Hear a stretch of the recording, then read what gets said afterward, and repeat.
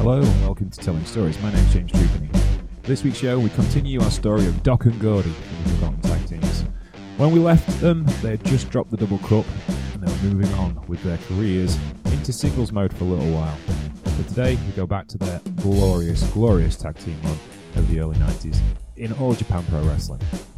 Doc and Gordy, The Miracle Violence Connection, Part 3. When we left our story, Doc and Gordy had just been upended for the World Tag Team titles. The Double Cup, which was symbolic of so much that AGPW stood for, and had been won by the backdrop driver from Jumbo Tsuruta, with a little help from Stan the Lariat Hansen. It had come home to two men who embodied Giant Baba's ideals as wrestlers, homegrown, hard-working, charismatic grafters. However, one of these two, the Great Kabuki, betrayed, or at least that's how Baba saw it, All Japan, and helped the other big stars of All Japan, Genichiro Tenaru, start the fledgling SWS, a promotion that would work with Vince McMahon's WWF to produce a new product for the Japanese crowds. That meant there were holes to fill in the roster, and they needed to be filled. And out of our heroes, Williams was the man to fill that spot. Gordy had had 2 runs with the Triple Crown over the summer of 1990. He was over and a superlative worker that matched the King's Road style. However, cracks in his invincible armour began to show. His health was questionable. Bad habits had formed early in his career and had proved hard to shake. Williams, on the other hand, was everything an All Japan main eventer was meant to be. Legitimately tough, with a good sense of storytelling, his head screwed on to the business. The best way to deliver him to the main event was alongside Gordy. Their introductory year having been so successful, they needed to cement that work rate and regain the titles. The belts held up until the Strongest Determination Tag League began in November. Doc and Gordy set about reasserting their dominance, and going into the league, it was full steam ahead. The competition that year was as tough as always. The permanent teams that were perennial contenders included the British Bruisers. After Davey Boy and Dynamite, the British Bulldogs, had parted ways as a tag team, Dynamite began working with Johnny Smith, another Wigan-born graduate of the School of Hard Knocks in Stampede. He brought Johnny over to All Japan to continue that success they had in Calgary. While he could have actually been a more adept technical wrestler than Davey, he didn't have the character or fire that Davey possessed, but as replacements go, he wasn't half bad. Dynamite was in the slow-down portion of his career. Years of living the road lifestyle had taken their toll. After some major health scares, he had vowed off his worst habits, but his body had reduced in size accordingly. He was back down to being a junior heavyweight, but Giant Baba knew he was still a draw for the Japanese fans, and he was still a more than capable wrestler, even if the body wasn't as willing as it once was. The two teams would encounter each other in the Tag League in 1990, an event where the next big thing would no doubt be blessed. K-Hall would be the venue, the pressure cooker of great wrestling even then. Dynamite's shaven head looked contrasting to the permanent mullet of Johnny.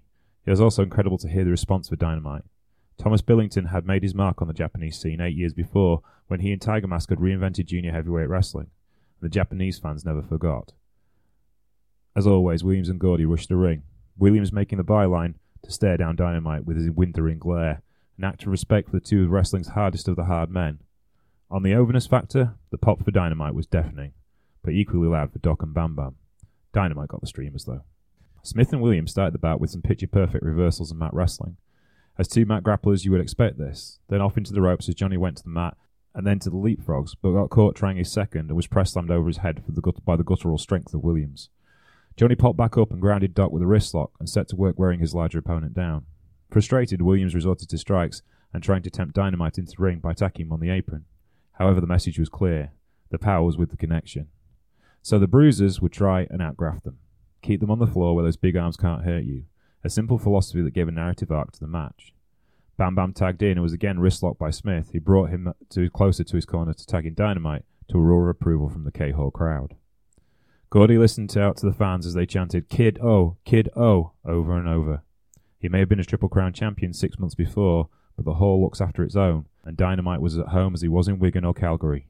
Dynamite eschewed Johnny's ground and pound approach, aiming for shoulder tackles, which given the size difference may have seemed unwise, but given the roar when he finally knocked Terry off his feet, much more sensible than the crowd-pleasing point of view. A snap suplex to finish the sequence, and Gordy was backing off. A tight arm drag, and it was back to the mat.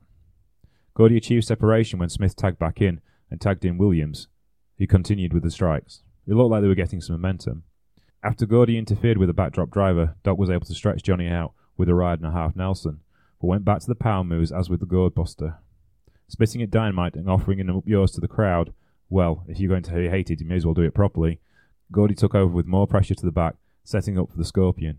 Dynamite's headbutt broke that up, and Gordy tagged in Williams for another backdrop driver. It garnered a 2.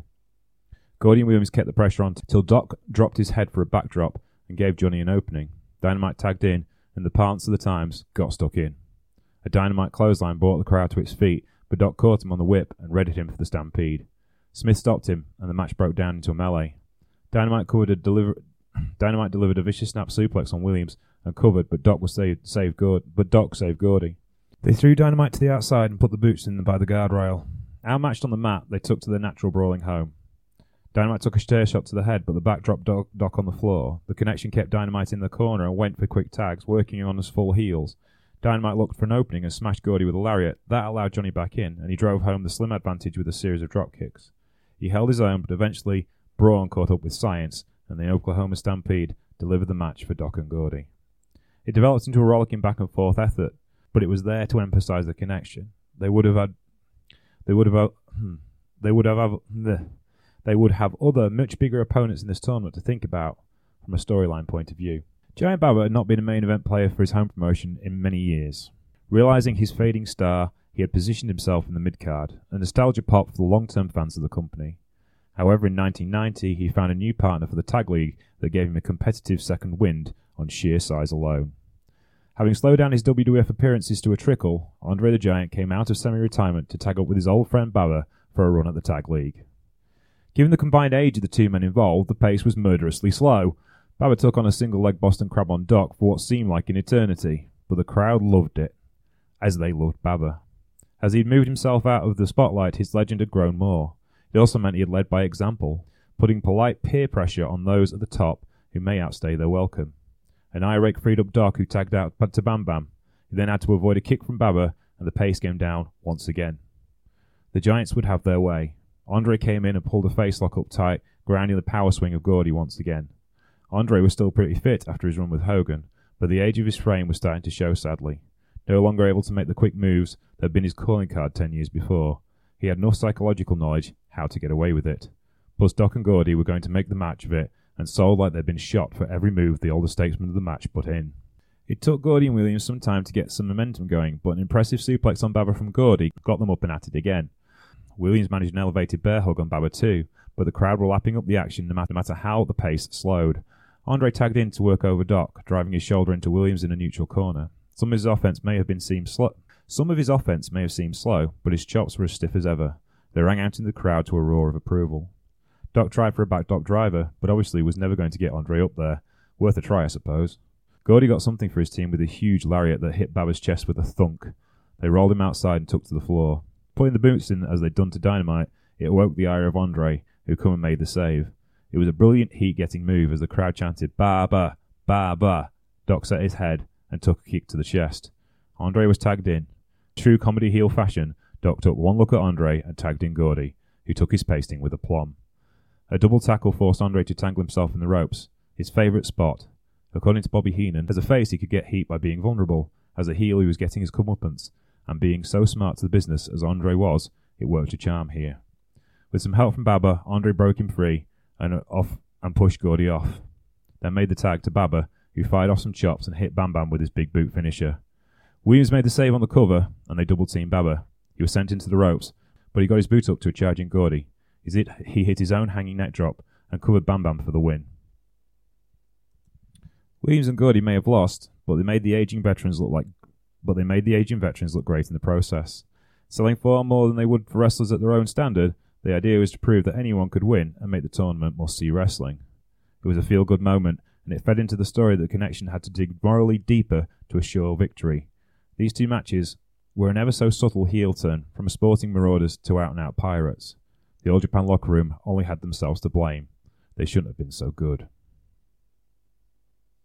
In the end, it was a close-run thing, but by one point, the Miracle Violence Connection beat a strong field to claim the World Tag Team Championship and the strongest tag league titles. They were back on track to a dominant year and to help establish Doc as a credible singles force. 1991 offered up new challenges and some old ones, but it would be a strong reign just as before. That ends our podcast for today. Next week, we continue the story of Doc and Gordy, the Miracle Violence Connection, and conclude our series of their time in Japan before they move on to WCW in the next episode. Thank you for listening today. You can find The Truepenny Show at Truepenny Show on Twitter. You can find us on Patreon at The Truepenny Show, where you can keep us free forever for everyone. You can also find us on Facebook, The Truepenny Show. Please use our partners, Powerslam.tv, and use the code MulletWatch for a free month when you subscribe for a year. This episode was written, edited, and produced by James Truepenny.